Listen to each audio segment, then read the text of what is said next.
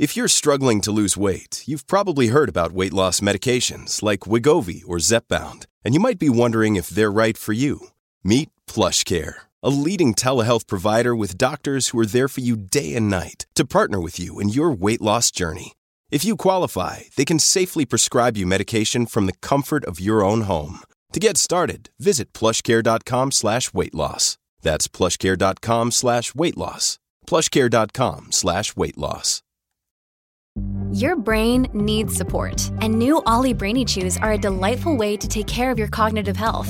Made with scientifically backed ingredients like Thai ginger, L-theanine, and caffeine, Brainy Chews support healthy brain function and help you find your focus, stay chill, or get energized. Be kind to your mind and get these nootropic chews at ollie.com. That's OLLY.com. These statements have not been evaluated by the Food and Drug Administration. This product is not intended to diagnose, treat, cure, or prevent any disease. Kids don't see the difference, and they don't see the reproductive system through sexually tainted eyes like we do. I don't want to tell my kids too much too soon, but that ends up being too little too late. Yeah. God made you their parents, so therefore you are inherently the right person to give the advice. We can't teach what we don't know. You're listening to a special series on having the talks, because one just isn't enough. You can now grab the newest card deck for parents and children by going to www.havingthetalks.com. Dear young married couple, has silence been the default when it comes to answering questions about sex in your household? If so, you're not alone, and there is a better way. Today we talked with Justin and Hillary Jeter from Bentonville, Arkansas, about discipling your children around sexuality in your household. And Justin is the family pastor at Calvary Church in Bentonville. Hillary is the early education director at Calvary Church in Bentonville. And together, they are a dynamite team when it comes to this topic. Today, they gave us some amazing tips when it comes to being intentional about having these conversations in your home and what you can say, what you can do to create that environment. So listen in, you are in for a treat. Hey, it's Kaylee Cuoco for Priceline. Ready to go to your happy place for a happy price? Well, why didn't you say so? Just download the Priceline app right now and save up to 60% on hotels. So whether it's Cousin Kevin's Kazoo Concert in Kansas City, go Kevin, or Becky's Bachelorette Bash in Bermuda, you never have to miss a trip ever again. So download the Priceline app today. Your savings are waiting. Go to your happy place for a happy price. Go to your happy price, Priceline. Welcome, Justin and Hillary, to the podcast. We're honored that you're with us today. Thank you. It's great to be with you again. Yes. We're excited to be back and dive into some fun topics here. Yeah. I remember the first time you guys were on the DYMC podcast, and that was right before the pandemic. Yep. It was like right when everything started shutting down, and we interviewed Justin and Hillary on discipling your children at home. So we will link that in the show notes for those who haven't heard that episode yet. Go back and listen to it because they are fantastic and shared so many good resources. Yes. Awesome. So today we're talking about not just discipling your children at home, but specifically around sexuality and development and what that looks like in the context of discipleship. So we want to just kick this off with you guys on what discipleship means to you as children's pastors, family pastors, and parents. You have a 5-year-old and one on the way. Yes, we do. Yes. So what does discipleship mean when you guys put that out there? Like you're going to discuss this topic with those that you pastor. Discipleship for us, as parents, is knowing that we are preparing our son or our children. We're preparing them for living a life of integrity, living a life that's from a biblical worldview, living a life of honesty, grace, mercy, forgiveness. I mean, all the things that you could go through listing. It's having an example to follow. So it falls on me or falls on the parents first of leading and then leading their home and their children in that.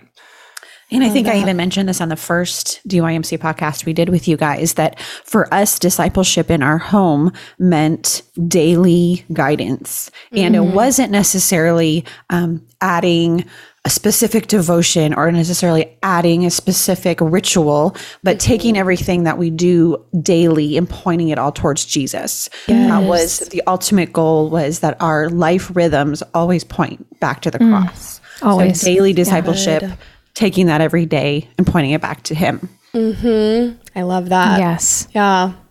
That's really good. Cause it's not necessarily about like, oh, now as a parent, I need to have the burden of coming up with a Sunday school lesson every day. Correct. Yes. Right. Yeah. Overwhelming. Yeah. But how can I help my child to follow Jesus? How can I bring them to the cross on a daily basis? By modeling that, by having conversations, maybe some organic, maybe some intentional. Exactly. Yes. And it is a good combination of both. There will be things that happen organically, life experiences that you or your child come across that open those doors organically. But the intentionality of every day, initiating those conversations is also a big part of making sure that the discipleship is happening and it hasn't fallen by the wayside because 2 or 3 weeks go by or a month or 2 months go by and you haven't had those intentional conversations and there's been no organic conversation that opened up. So making sure that both of those things are happening in the ebb and flow of your daily life. Yeah, it's really habit based, because we all have habits, whether we've intentionally created them or not. But you have your ebbs and flows and your habits of your day and the things that you do on repeat throughout the week. And it's being intentional about creating good habits that bring Christ into your day. And they're as simple as just creating a habit and being intentional about the ones that you do have that are not promoting Christ and the ones that you could replace to be just more intentional about that. Yeah. Yeah. That's Can you give us an example of what that might look like or one of your daily habits that you have that encourages discipleship, intentionality? So for our family, we have a now 5-year-old, and that has definitely changed and evolved over the last 5 years. So it looked different for him when he was 2 than it does now that he's 5 and has a broader vocabulary and a better base of knowledge and more experience. So currently, if you have a 5-year-old, we know about that. He goes to school 3 days a week, and then one of us is home with him the other 2 like business days during the week. So preparing our breakfast together, and we sit down, and the first thing we do is say our prayers over our food, and then he, because we've been doing this for so long now, he'll walk over to his little shelf, get a book, set it down, pick a Bible story, and that's what we read every morning. And the particular devotion we have has like little like thought provokers at the end. And, the story of Solomon, have you ever had to ask God for wisdom on what to do? We get to talk about what is wisdom. And now at 5, he can grasp that abstract concept a little better. 2 years ago, it looked very different. The Bible story was just the Bible story. And we kind of just talked about the facts. What did Noah see in the sky? Very different than taking out a moral from the story. We also still practice what we call the breakfast benediction. We are huge fans of that. I love the breakfast benediction. And so it started as just a memorization piece. When he was 2, he would finish the sentence and it goes, I'm not what I do. I'm not what I have. I'm not what people say about me. I'm the beloved of God. It's who I am. No one can take it from me. I don't have to hurry. I don't have to worry. I can trust my friend Jesus and share his love with the world. So he would just kind of finish each sentence, and then gradually he knew more and more of it. And now we can expound on it with experiences from school. So if he comes home and he's got a busted chin because somebody pushed him and he hit them back and it was a big ordeal, we can have a talk about, well, we are not what we do. So you are not a bad person or a mean person because you hit, but that was not the right choice. How can we show the love of Jesus to the world and expand now on that? So it's gone from just simple memorization to full-fledged practical application. Yes. So good. Dissecting that for him. Beautiful. And it took years, and it's taken years to get there. It's definitely baby steps. And I guess no pun intended since we are talking about children, but we did start that at like 2 years old. And so now we're like 3 years into this. Yep. And it's been daily talking about it in conversations to now understanding some of those deeper concepts, still at an age appropriate, but now pulling life experiences in. And, the last One thing that we've been talking about the last couple of weeks is sharing the love of Jesus with the world. And so what is the world? And so for him, we talk about the world as a globe.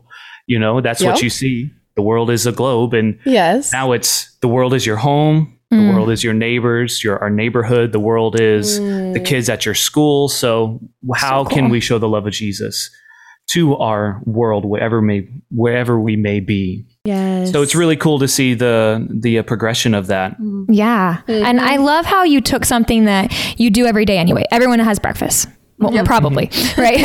So, well, yeah, I sure do. Right. That's like the pause button for us too. Right. And also, you can't rush those things. Like our society and culture is hurry and hustle, and we have to actually be intentional to slow down and take the time to do that. And so it means possibly waking up a little bit earlier to get some things prepped so that you have 10 minutes at the table. Love it. To be intentional. Yeah. But it's breakfast. It's breakfast in the morning. It's the driving in the car on the way to school. It's the little moments like that. The stuff that's already built in. Right. Yeah. And then you attach to it something intentional that's important to you and to our worldview and our values. And I love that. Classic habit stacking. Yes. That's our prompt. Breakfast is our prompt. That's great. Very good. So and good. then of course, you know, we have family dinner multiple times a week. And then our bedtime routine is including some of those things, like making sure we're sitting down, reading a book, and then highs and lows of the day and talking about some of those things. And, you know, sometimes it's like, no, I had no lows. It was all highs. And so we're like getting through some of them. We're like, well, it's actually okay to have some lows. Like it's okay to be upset. Yes. It's okay to feel sad. That's normal. We can talk about that though, if you ever feel that way. So it's just trying to be open and okay with feelings and emotions and stuff. That safe place that says, hey, when you feel this way, because you will, we are the people that are ready to hear about it and support you through it. That's beautiful. Yes. A big part of discipleship is building that relationship with your children so they are willing to be discipled by you. Right. It's very difficult to disciple somebody with whom you do not have a relationship. Relationship comes first. Yeah. Yes. Yep. So what I'm hearing is that you are creating this culture of conversation in your home, an open conversation. So that is the key to having the talks, having all the important talks with our kids, is that, you know, we don't have them just one time and let's schedule that. And, you know, but that because we have this culture of conversation in our home, we're having these talks. So I love that. Yeah, so good. You mentioned earlier, Justin, that, you know, when you think about habits, you think about what habits will point them to the cross, and what habits do I have currently as a parent that are not pointing them to the cross? And, you know, I think it's easy to kind of default when we answer that question, default to like what could be looked at as maybe like sinful habits. Right. But I think in a lot of our homes and the parents that we work with, the couples that we work with, they're maybe not doing quote unquote sinful things, right? Like maybe they're missing the mark and that could be defined as sin, but maybe they're not doing like drugs and alcohol and, you know, watching raunchy things. And so I'm wondering, when it comes to sexuality, what are some habits that you see parents having that are just a result of ignorance, lack of their own discipleship growing up from their own parents? What are some of those habits that you're seeing that are like, man, we've got to be able to work on this in you as a parent before you can model this for your children? Yeah. I would say it's negativity. Negativity around sexuality. Well, negativity, yeah. In general, like bringing up all the negative things, whether that's things happening in the world and society around them, how they're talking about other people, how they're talking about church or leadership or their work, their job, like everything is negative, negative, negative. It's just always just dumping on the family because we had a bad day or a bad experience with somebody. And our kids are picking that up and projecting all with like that all that's negative. If dad comes home from work or comes home from church and he's in a bad mood all the time, that must be a bad place or be a bad thing. And so a lot of negativity or judgment against those things. Would it be something for you? To be perfectly honest, not talking about it is a bad habit. Silence regarding certain topics can be very detrimental to children, specifically regarding human sexuality and your body and development. I heard a quote that basically the enemy to sexual wholeness is silence. And so when the church doesn't talk about it, when the parents don't talk about it, but the media is screaming it, you have literally no chance of you or your children achieving wholeness in your identity and who God wants you to be in your sexuality. Wow. So yes, the negativity, even regarding your own, if it comes across as legalism or whatnot regarding modesty or integrity of your body or respecting your body, just walking that line of not being negative, but it has to be talked about. But finding where your family needs you to be in that lane, I think is so. Silence is a habit that needs to be broken. That's a huge one. Yep. It's something we see so often, the silence. When there's silence around sexuality, that leaves the child to fill in the blank on what sex means, or what, not just like, the talk, right? But just the attitude around sex. If the attitude around sex in their family is silence, then they could be filling in the blank with sex is bad, sex is evil, my body is hateful, my body's feelings are bad, my body responses are bad.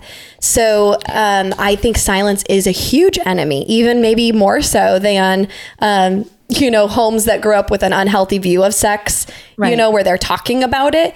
I think silence is even worse. Kind of like that. I wish that you were either hot or cold rather than lukewarm. Right. Yeah. And as far as the negativity habit goes, if a child feels that negativity is the default for their parents, why would they think that the topic of sex would be any different? Right. So that's good. Bringing that to them would be very difficult if the habits of communication are mostly prone to negativity. Yeah. That makes sense. And that goes back just to creating that open environment for your children to be able to come to you. Yes. Yeah, definitely. I think where our view is of discipleship over the years has become more holistic. So like holistic discipleship, and that everything is connected and everything has a worldview. And we want a biblical worldview of every aspect of our life, because God is at the center of our life. So if we miss the mark when we fail to disciple our kids and sexuality through a biblical worldview. That's right. So if we want to teach this biblical worldview of, sex is a beautiful gift from God and should be celebrated in the covenant of marriage. Body is a beautiful gift from God. Yes. So what are some ways that you guys have found, even with your 5-year-old, but particularly with parents that come to you with these questions, what are some ways that you have found to help disciple children around sexuality toward that biblical worldview? Well, we've kind of, I won't linger on this point, but it definitely comes back to, we can't teach what we don't know. So we first have to start with ourselves. Right. And what we believe about sex. Yes. Some introspect, some inventory, some self-inventory. So I know the mechanics of sex because I'm married and I have children, but how do I actually view sex? And is it a biblical view of sex? So what is your biblical view of sex? And then what past experiences have you had, whether that's a negative view or it could be a positive view of sex? You've had the good upbringing, you've had the good discipleship and mentoring of it, and then creating family values around those so that husband and wife, parents are on the same page when the conversation happens, and when the daily discipleship and discussion, you're on the same page, and child's not getting a different response from dad than from mom. Right. You know, dad's not avoiding it. Dad's not trying to get away from it or creating some other answer than mom is. And so I think that would be the number one thing is family values. Look at yourself and what are your beliefs first. Yes. But for us, in our daily discipleship revolving around sexuality, is we've started with gender distinction. Nice. That God created male and female, and we look different. Yep. Yeah. And there's different parts about us, and God made us for a reason. Yep. And so we actually have resources and books for kids for those age appropriate that can help lead those conversations. And for him, it feels natural because it's a nice book to look at with pictures and all those things. Nice. So Go ahead and share that book if you will. We'll put it in the show notes. What is it called? We will put it in the show notes. God made me or something like that. Yes, God made me special. Like that. Oh, God made me special. Yeah, God made me special. Yeah, it is on the resource list. Oh, yes. But it's basically just another human anatomy book. And I recently listened to a podcast and I love this comparison where she said, you don't make up things about how the digestive system works. So why are we making up things about how the reproduction system works? I love that. Spoofing our way through it and telling our kids, half truths or, trying to like, this is the way when you eat food and it goes into your small intestine and you label it and you tell it and this is how it goes and this is what happens. Yeah. Same thing. Kids don't see the difference and they don't see the reproductive system through sexually tainted eyes like we do. So to introduce just for us right now, we're still in the basics of human anatomy and development. And he's learning, just like he said, the basic differences, the gender differences. Proper anatomy terminology as well. Yes. So being very specific and calling what it is, that helps. That helps the comfort level, not for us. Right. Here it is. But it's this is just part of who I am. It's head, shoulders, knees, and toes. We're not going to call it something it's not. That's right. And most children's therapists will tell you that that's actually one of the most important things to teach this 2 to 5 year old age group. Because it allows a firm foundation for the rest of their understanding. And if there is issues or, allegations of abuse or whatnot, the child can clearly articulate what is going on. And it's not as difficult. This is kind of a side. It's not as difficult for an investigator or a mandated reporter to That's huge. Yes. Express what's going on. Unfortunately, you do have to look at through that lens these days. Yeah. It gives your child a voice. And almost more believable voice than if they're using, random words for their human anatomy. Right. Yep. So teaching them to be comfortable with it will actually and often deter sexual abuse if they know the names of their bodily functions and their anatomy. It develops a confidence around it that predators want to stay away from. Yes, very much so. Yeah. That's good. That's part of discipleship. I love it. Absolutely. Yeah. I love that you're getting practical with it because that's what our parents need to hear. It starts with, human anatomy, describing the bodily functions and processes accurately, even at a young age, like 2 to 5. Right. Yes. Yes. So the human sexuality you don't just all of a sudden dive in and tell your kids the mechanics of intercourse. That's not how it works. Right. There is no longer the birds and the bees. If you're waiting till your child is 14 and about to go to high school, and then you sit down and you think you're going to have a Leave It to Beaver conversation, you have completely missed the mark because they have been guaranteed exposed to many terms, images, media sources, and the world has beat you to the punch. And constructs and worldviews, like you were saying, around sexuality. So if we want them to have that biblical worldview, we've got to start there. Yes. We need to start early. And the biggest thing is that we encounter is the too much too soon. I don't want to tell my kids too much too soon, but that ends up being too little too late. Yeah, that's right. Yes. Where you haven't been open enough or you haven't started those conversations and it's too late. They've already been overexposed.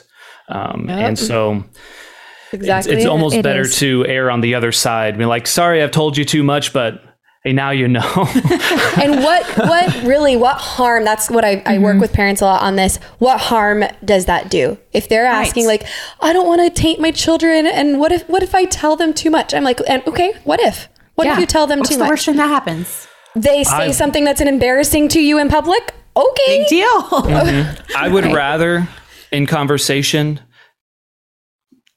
and I'm doing air quotes here, take my son's innocence than Google take his innocence, or another kid at school with a cell phone that shows him a picture or a video and taking his innocence. I would rather be the one who intentionally does that than have someone else do it and put it in their hands. Intentionally gives him tools and prepares him That's to right. navigate if and when that happens. Yeah. So I don't think that when you express in an age appropriate manner your discipleship and sexuality, that you're going to somehow, I don't know, like hurt, harm, forever scar your child. Right. This is part of the learning process. But what will hurt and harm and forever scar your child is not having the proper tools to navigate those waters when they when they absolutely will happen. Absolutely. The statistics say right now that, I think these might be like 2 years old, these statistics, I don't know if they've updated them, that the average child, the range when they first view pornography is between ages 5 and 9. Oh, yeah. The 9-year-old being like the most common, but as early as 5 is very common. It is very common. We've used the statistic 8 to 11, but more and more we're seeing it. Like we hear 8 all the time. Like that's so common. Yeah. I don't even think 11 is relevant anymore.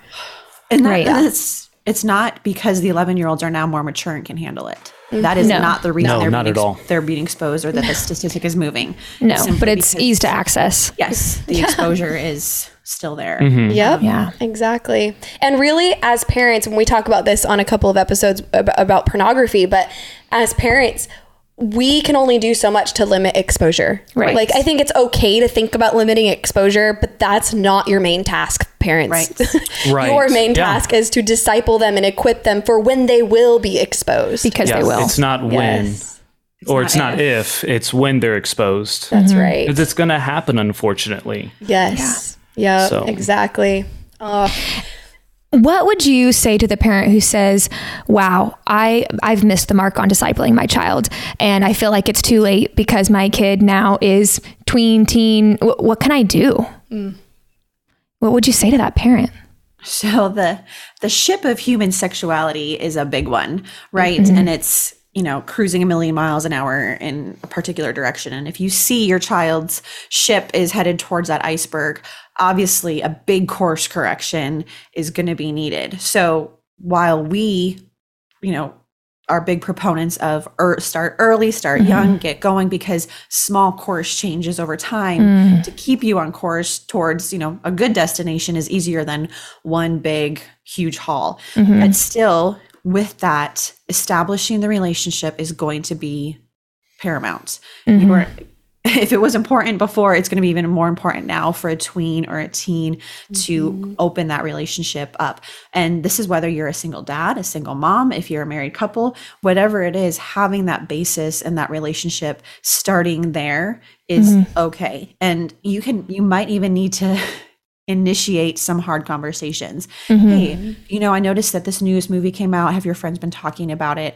This song, I know I heard it playing in your friend's car. And, what do you think about that? What do you think about what the singer is trying to say? Just always asking questions rather than just telling statements. I heard Say that again, Hillary. I know, right? Ask the questions instead of telling the statements.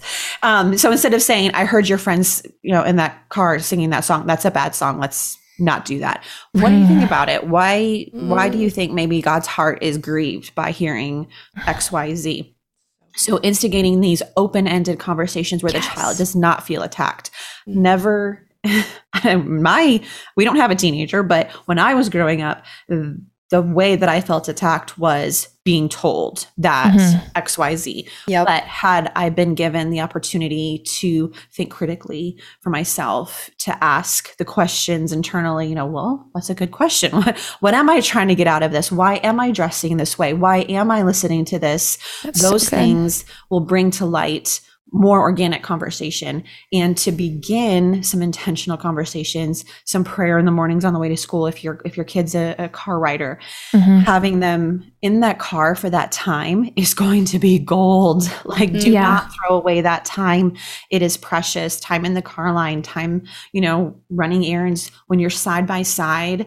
there's even like psychology behind it, that there is just walls that come down when you're not being pointed at and yelled at and reprimanded. There is a wall that comes down when you have side-by-side conversation. It's obviously the earlier you start, the better. Yesterday was the best time to start, but today's the next best time to start. Yes. So don't let it pass and continue to be open. I think some hesitation, especially for parents of older children, they hesitate to have these conversations for multiple reasons, whether it's just straight up embarrassment. Maybe they're like, I don't know what the kids are doing these days. Like, I have nothing relevant to say to it. It can be awkward for parents, but we kind of joke, like, it's only awkward if you let it be, if you just buck up, you maybe have the conversation with yourself in the mirror beforehand, just totally opening the conversation. Maybe you just need to say the words out loud a few times. Just or with your spouse. With a trusted friend, mentor, or even like we have this group called Moms with Babes, where it's a bunch of moms that talk about these things. And I think it's making it more normal for them to say the words and think through the processes so that they can feel less awkward with their children. Yes. And that's the goal. And depending on the age, obviously, your kid can give off the disgusted vibe or the uninterested, disinterested vibe. Please don't say those words. But it's still important. That doesn't make it less important to have the conversation. Right. I think equipping yourself as parents now more than ever, it's more accessible to equip yourself. We can, all of the resources in the show notes talk about it, but there are podcasts and YouTube talks and books, and there are video courses on how to talk to sex, mom and daughters, how to talk about it. There are picture books, there are chapter books, there are there is no reason, if you, like you said, you have a teen and you feel like it's too late, there's no reason you cannot equip yourself today to go on Amazon, spend however much time and effort and money you need to, because this topic is worth it. And the topic might be brought up at inconvenient times. Your child will catch you off guard, guaranteed, with questions you thought would never cross their lips. Why are they asking this already? Exactly. Because they have heard it. I remember I was working in a high school class, and it was not even a sex ed class. And one kid asked a very abrupt question to the teacher, and I don't remember what the topic was, but I was 23. I was married already. I had never heard this term, and went home and I was like, oh my goodness. And the teacher explained blah, blah. And I was like, I was horrified. Those kids in that class were 14 and 15, and they were going to go home and ask their parents the same question that horrified me as a married 23-year-old. Well, actually, they probably weren't going to go home and ask. They were going to Google it or ask their friends. Yeah, that's right. Yes. Unfortunately, that would probably be the case. Yeah. But say that those few children that did have the courage to ask their parents, what if their parents responded in disgust? You know? Yeah. How did you hear about that? Exactly. And then come down like hard-fisted of, we don't say that word or we don't talk about those things, but like instead showing grace and that. And that's a good point. Like, so let's say you weren't familiar with the word or the term or whatever it was they were asking. It's okay to tell your kids, I'm not sure, but let's look at that together. Or let me do some research and let's have this. There we go. I'll inform and then, let's talk about this again. Right. Yes. 100%. That is okay to delay the answer. That's what we did with our 5-year-old. He asked, because I'm pregnant, he has been very determined to figure out how this baby comes out. Yes. So at first I just kind of spoofed it, well, when God tells, she's ready. She's ready, she'll come. She's ready, she'll come out. She just pops out. But he did not accept that. And something in him knew that's not what actually happens. He's he's smart. He's got, brain inside that head. And this is one of those examples where it can come up organically, because pregnancy is one of the life experience. It literally was like while he's playing with fire trucks. Mom, how is the baby going to come out? Right. I'm like, when she's ready, she'll come. I was like, okay, hey, we need to have this conversation. There you go. He asked Dad, and then he asked me, and then he asked Dad again, and then we were like, we've got to come up with an answer. What are we going to tell him that is true? that is age appropriate. Yes. That fully answers his curiosity because he's simply curious. He has no, terrible intentions. He literally just is like, but it's in there. So how does it come out? Exactly. And if you are pregnant or anything like that, and you're having these, like, again, anatomy and terminology is very important, because a baby inside of a stomach is where your hot dog goes at lunch. Exactly. Yeah. Use the word uterus. Yes. So uterus or womb is a good word, because in the womb they're nice and they're protected, they're warm, they're getting all the nutrients they need there. So how does a baby come out of a mommy's womb? That's good. Yes, that is good. So we did. We got on the same page. We gave a very straight answer. So what did you guys come up with for age 5? Of course. We want to know. So we have not introduced the term vagina to him yet. Okay. Well, we have boys have a penis, girls have a vagina, but more than that, he just knows those are the terminology for it. Okay. So when he asked, and we finally decided, okay, this is what we're gonna say. We're both going to say this, which we didn't both have to say it. I just had to say it once, and he hasn't asked again. We told him that God gave mommies a small hole in their vagina between their legs, and it gets bigger for the baby to come out, and then it goes back to normal when the baby comes out.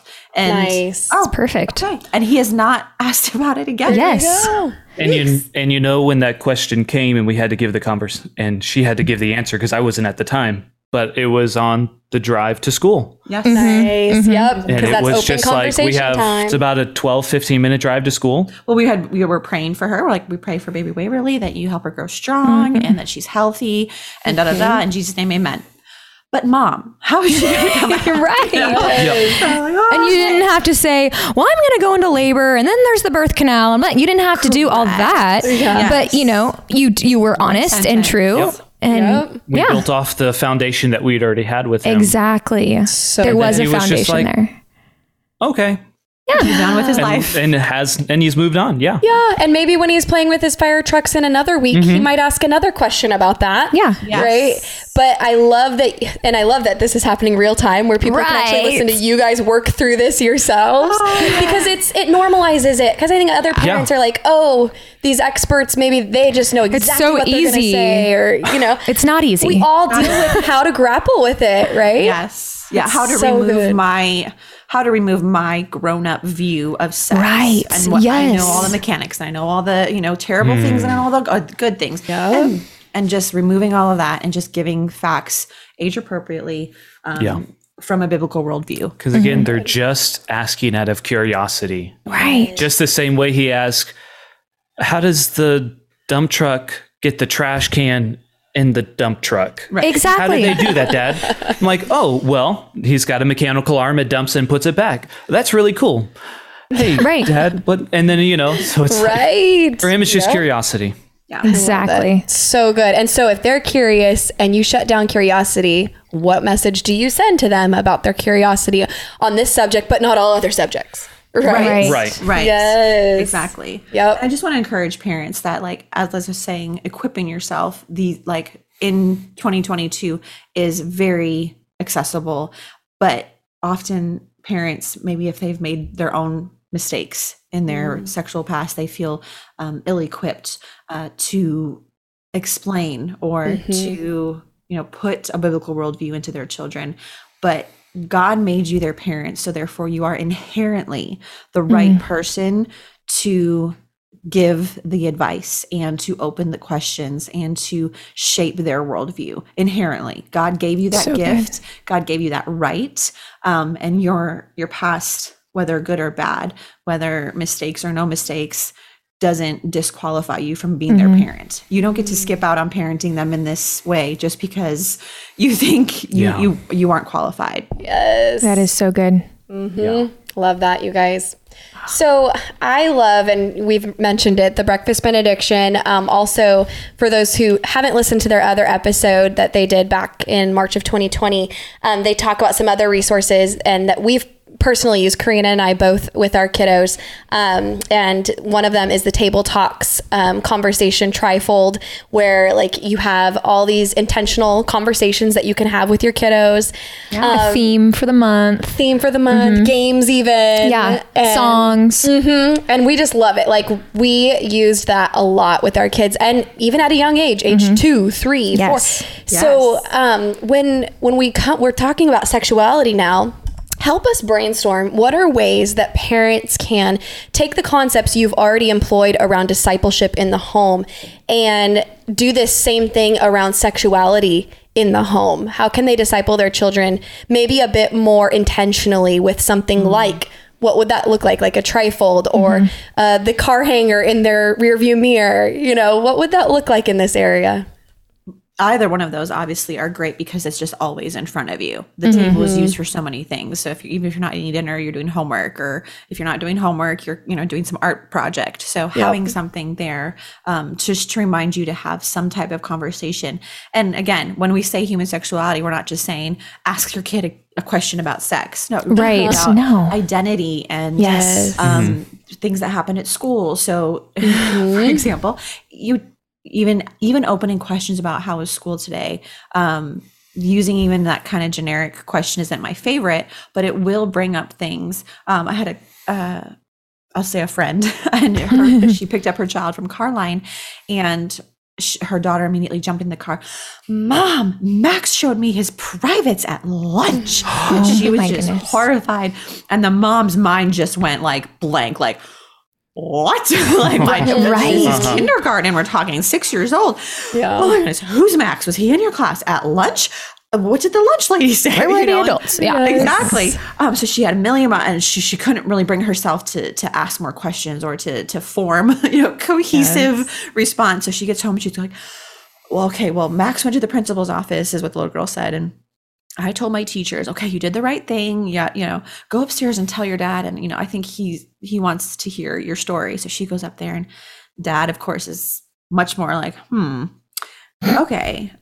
So what did Max do? Did he unzip his pants? What happened? No, he went like this. And she took the hem of her shirt and pulled it up to her chin. And so Max had exposed his torso and his chest to the group. And in mom's mind, that's not what happened at all. Right. Of course. But in the little girl's mind, mom has told me this is private. But terminology there, he showed me his privates was inaccurate. So Max got sent to the principal's office. Max's mom got a phone call. Poor Max. Maybe this is not, a level 10 situation. But talking about these things at the table on the regular, opening questions about school, your friends, boys and girls, and why can girls have sleepovers and boys have sleepovers, but we don't have them together? Having those conversations, those questions available. I don't know if it's necessarily a trifold, if it's a thing that you make up yourself, if it's a note on your phone and you have a little app that reminds you, or I like that. Yeah. A little reminder. Like, hey, dive in a little bit. It doesn't have to be every day. Once or twice a week. Your kids might get tired of you asking, the same particular question. Yeah. But having a little app just to remind you, if it's important to you, it's worth putting on your phone. It's worth a reminder. It's worth putting something in front of you, as far as that goes. But what do you think? Just to add to the questions, another open-ended question that kind of gets a little more than just how was your day is who were the friends that you played with today? Yes. That way you kind of hear the names of the kids that he's around most of the time, or he or she may be around most of the time. What did you guys play? What was your favorite game you did today? Yeah. Asking these specific kind of questions, but still lets them decide what the answer is. Yeah. Instead of just, it was a good day. But right. And that's all you're going to get. Yeah. But I played with these 4 kids and we played this game. And then we find that we actually get stories that then come from that. Like, so-and-so pushed me, or so-and-so hit me, or so-and-so said this and it hurt my feelings. And then so being intentional and then building that, then you have months and years that go from having these open conversations where, again, the openness happens and you can have, something else may come that needs to be addressed. And as the kids get older, the questions will look different. You might ask your high schooler, well, who's in your study group for, organic chemistry this semester, and whatnot. Yeah. Not where you're like trying to pry into their lives, but you're allowing some open conversations. And it goes back to genuine curiosity, right? Like if you've built that, then you asking who's in their study group for organic chemistry is not weird. Right, because you've been doing it since age 4. Yeah. And I think also like being open with your kids too in those discussions. Like we're always talking about asking kids, but it's okay to let now ask me a question. Right. Yeah. What questions do you have for me? Ask me about my day. Yeah. What was my high? What was my low? So that I can then, be a good example in that way too, and be honest and open with them so they see transparency from me or as from the parent. And eventually that will go both ways when you do have intentional or organic conversations about human sexuality and letting your child know, here's the answer to your question. So what questions do you have, about something else, about another deeper, portion of human sexuality, allowing them to ask questions and go back and forth. It's always okay. That's good. Yeah. I think the goal in seeing us is that eventually when we get to the point where we're almost like the coach, by the teen years, we're letting them play and we're coaching from the sidelines. So I've taught you, I've prepared you for, for life, for the game. Now I'm going to step back and I'm going to coach you through that. And then older, as we get to like young adult age, we're now more of in a friendship. We're now in like, we have a great relationship. And when we get to be together, we're getting to have great, open, meaningful conversations with two adults. And that other adult is your son or your daughter. Like super cool. Yeah. Super cool to think for me as, I have a 5-year-old now and I'm like, right. I love him in the stage he's at now, but man, that's going to be really cool that day when he's 18, 19 and having these meaningful conversations as an adult. What a gift. To develop for yourself. Right. And also for your child. It benefits everybody. But as far as another, like something to remind you to have those conversations, I would delve into the resource books that are available for each age group. Have those around on your bookshelf. Next to your table. There's Jenny Bishop wrote The Princess and the Kiss, and I don't know if you guys have heard of it, but essentially I haven't read that one. The princess is given this kiss, and it's kept under a glass dome, and her parents protect it for her until she becomes of age, and then it's up to her to protect it and only give it to the person who she deems worthy. And they do a boy kind of version called The Squire and the Scroll, and it talks about integrity and respect. And so starting there and just having those little things, kids, I don't know about your kids, but my kid likes to read the same book like a million times. Oh my goodness. Like until you're just like, I'm done reading this book. Like you can quote it and they can quote it. Yes. So having those kinds of things and having some things to switch out at that age.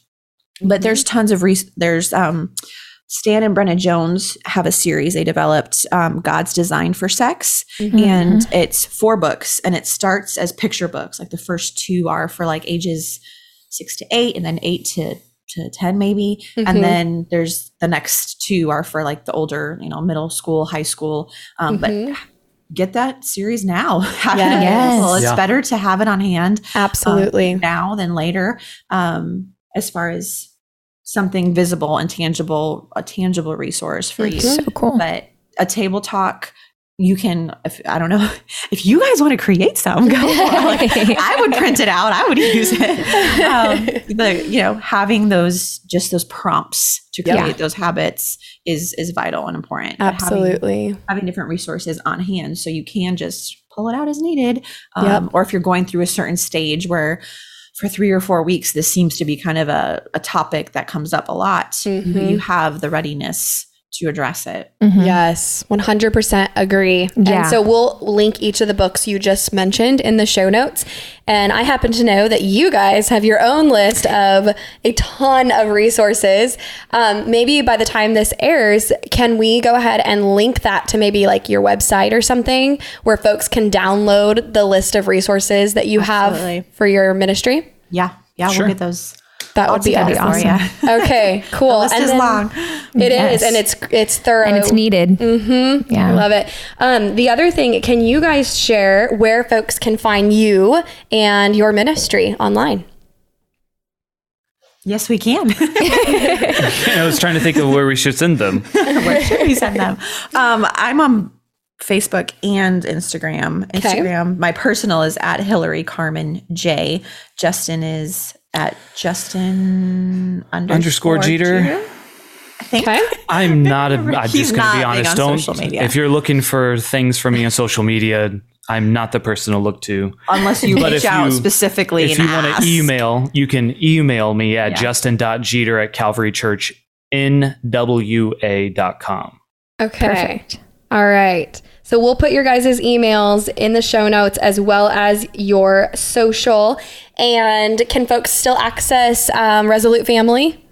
They can. On Instagram, they can. Okay. But it's kind of taken a big hiatus since I started my business and Benton's been in school and stuff. So it's so on Instagram, it's just at Resolute Family. Yes. Okay. Perfect. All right. Awesome. So we'll include all of that. You guys have been fantastic.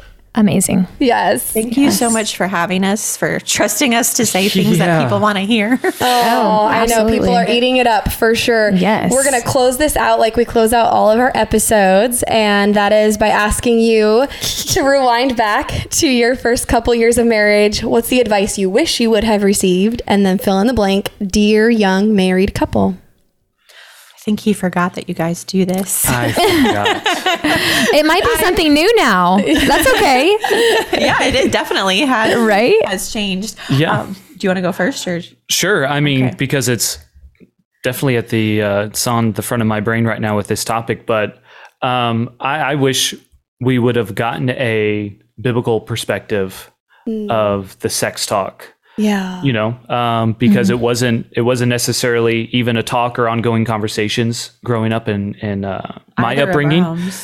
And so it was a taboo topic. And so having that conversation from someone or a mentor or anything like that would have been helpful and just helping develop us in our biblical perspective. And so if you are saying is, dear young married couple, get really good premarital counseling. Get good premarital counseling. Sign up for Pre-Equipped. Have your pastor sign up for Pre-Equipped so that there's resources and structure to your premarital counseling, and all good topics are being covered. Yes. I would say, dear young married couple, watch out. It gets better.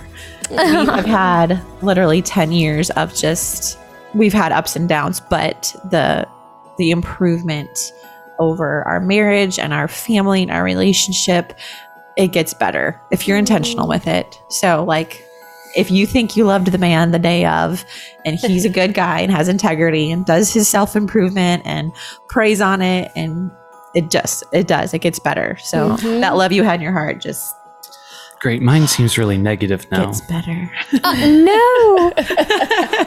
I think you need both sets of advice for sure. That was beautiful. Sure. You guys, thank you so much. You guys are fantastic. And we know that this is going to make an impact on so many couples and families out there. So thank you. Thank you so much. That's our prayer. Thank you. All right, friends. We really hope that you got a ton out of today's conversation. And if you want help, if you want personal guidance with individual counseling or couples counseling, or even help with you as a couple reaching the goals you have, just reach out. Give us a call at 916-678-1797 or shoot us an email at hello@dearyoungmarriedcouple.com.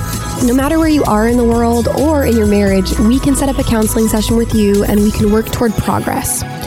We also post marriage advice regularly on our Instagram, which is @dearyoungmarriedcouple, and we'd love for you to join us in conversation there. All right, see you next week.